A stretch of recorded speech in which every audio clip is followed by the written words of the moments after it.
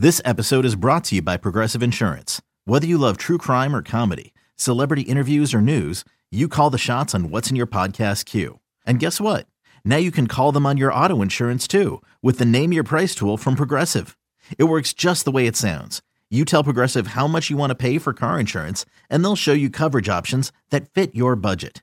Get your quote today at Progressive.com to join the over 28 million drivers who trust Progressive. Progressive Casualty Insurance Company and Affiliates. Price and coverage match limited by state law.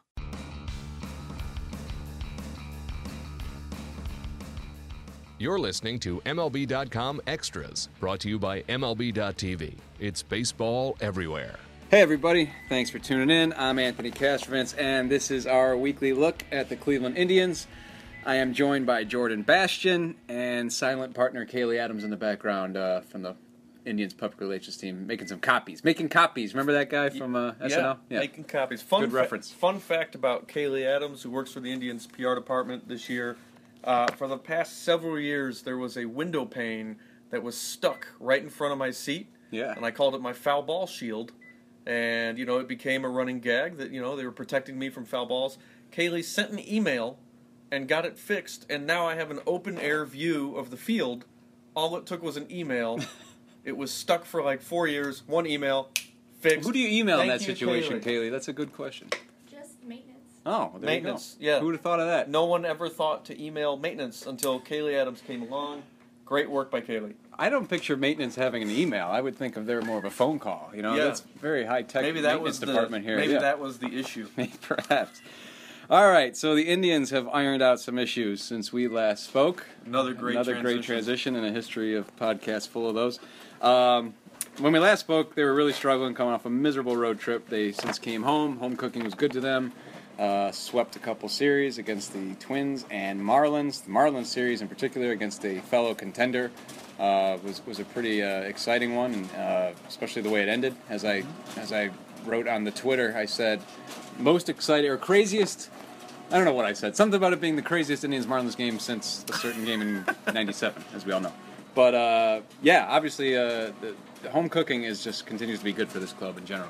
Yeah, the splits are actually really dramatic, especially offensively for this team, compared to what they do on the road versus what they do at home. And I think that's why the team did express such confidence when they were on that road trip through Texas and Oakland.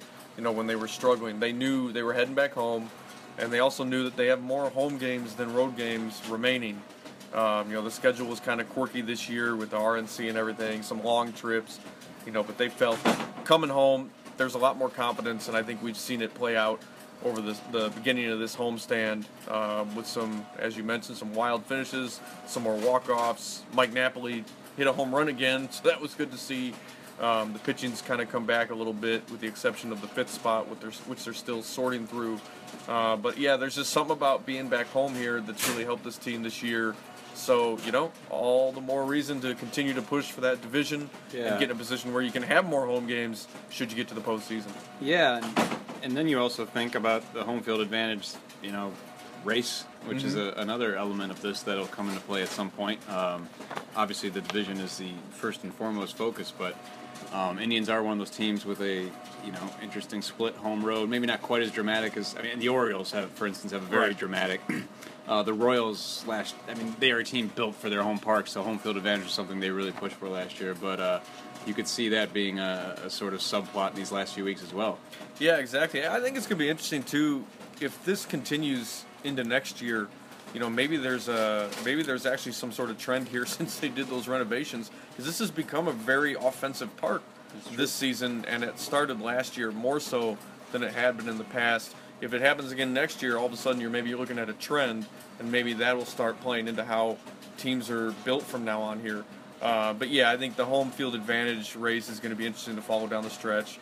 But the Tigers, that division race, Tigers are right there still, so the Indians got to keep taking care of business and kind of sorting through some issues, especially back end of the rotation right now. That's a big one that they have to kind of shore up down the stretch. I got to go off not even off topic, but I got to go off script for a second. Does it bother you as much as it bothers me that these renovations, they have the corner bar, of course, in the corner, and it says the corner, Carnegie, Ontario, reference to the way Tom Hamilton begins every game. But that is the corner of East 9th and Carnegie. Yeah. Does that bother you? It never did, but it will now. It bothers me. But anyway, I just had to get that out there. I think I've been saving that up all season to mention on a podcast. It was really pent up. Yeah, okay, we got through that. The Tigers will not die. They will not go away. How much are you paying attention to their role in all of this? Obviously, I think you have to pay attention to it. The players are paying attention to it. As I was interviewing Napoli the other day, just about sort of the road ahead for the last month, he was kind of looking over my shoulder and watching the Tigers game, and he may or may not have cursed when the Tigers won. Yeah. So, the players are watching it, but I think the benefit right now, or the luxury they have right now, is that little bit of a cushion, and for the first time in several years, they can control their own destiny. If the Tigers win, they just have to win to maintain where they are. They're not trying to play catch-up, which they've done over the last several years. Yeah. 2013, when they made the playoffs, they had to win 10 in a row just to clinch it on the final day. So it's nice for once to have them in position where they're not the team trying to catch up, that the Tigers are that team, and it is a team that the Indians have handled all season long. But you start to look ahead, lots of division games left, and that last road trip at Kansas City, at Detroit, that could, essentially decide the season right there. Since we last did one of these, the Indians brought Coco Crisp back to the corner of Carnegie and 9th, and of course that the big fundamental issue behind that decision was Abraham Almonte's unavailability for the postseason as a result of his suspension. So seemed like, I know fans sometimes have trouble understanding how, and sometimes even we as writers have trouble understanding how the August waiver process works and the difficulty of getting anything done in that month. And I would say that, that was a decent deal to get done just before the deadline. Yeah, like for instance, everyone says, go get Puig. Puig's on waivers. Well, he was claimed by a National League team, so he never even got to the Indians, whether they put a claim in or not. Yeah. I think Antonetti said they put in over 100 claims, but I think on any given day they were, 27th, 28th, 29th in the priority. So guys just aren't getting to them. So Coco was a guy that cleared waivers, and based on his situation, they knew his $13 million option wasn't going to vest for next year based on the way he was going to be used here and the way he had been used so far in Oakland. But he still waived his 10-5 rights, agreed to come to Cleveland and be a part-time player down the stretch, and basically be Almonte's replacement should they make the playoffs. So that played a huge part in this, and now you're starting to see him get worked into the lineup a little bit more, and I think you'll see Almonte's playing time taper off a little bit. While he can contribute now, they want to make sure Coco's getting in there regularly, and he does complement the outfield alignment. They're in a situation now where they can do a totally different outfield for facing lefties and a totally different outfield for facing righties. So I think you're going to see Crisp in there mostly against right-handed pitching and probably in left field. And that's kind of the role they envisioned Almonte in when he came back from his suspension. So unique situation to try and navigate through, but they got a veteran, kind of experienced guy who fits the same role and will be eligible for the playoffs. And no small thing to take on a couple $1 million this time of year, with a month left in the season for all the for all the grief they take about finances around here. That was no small thing. So we'll see how that all plays out. You mentioned Mike Napoli hitting the home run here on Monday, and it had kind of been a long time coming.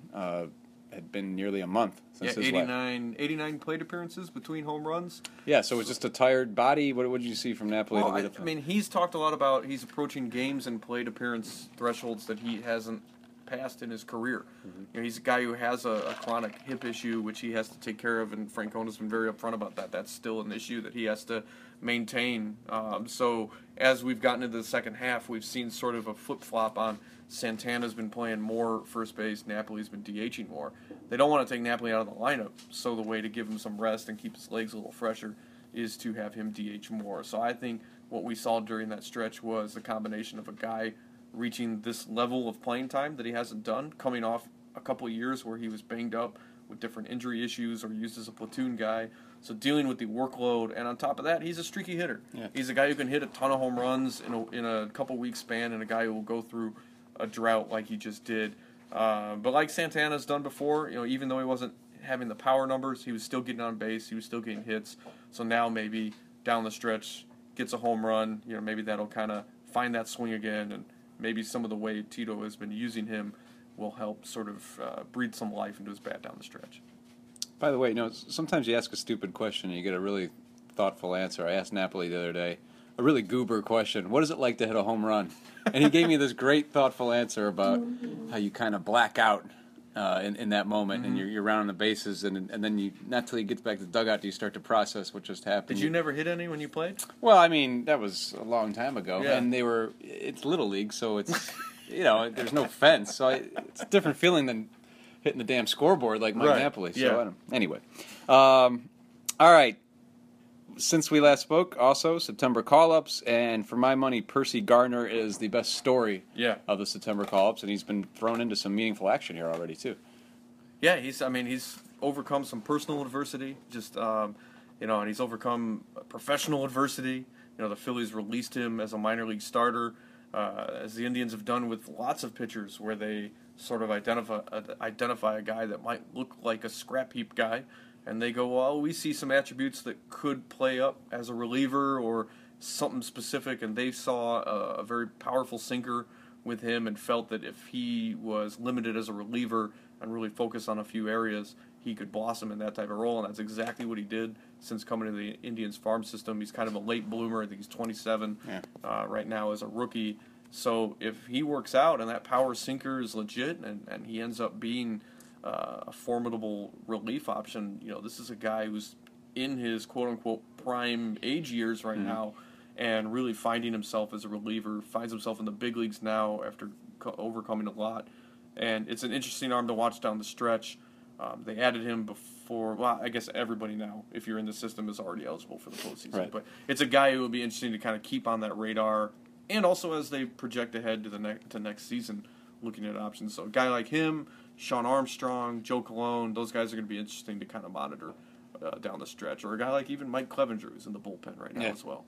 Yeah, you can see the appreciation on Garner's face just watching him in the clubhouse. Talking about a guy who's thrilled to be in the big leagues and certainly earned his way here. So, all right, that's the latest from Jordan Bastian. I want to thank him for joining us.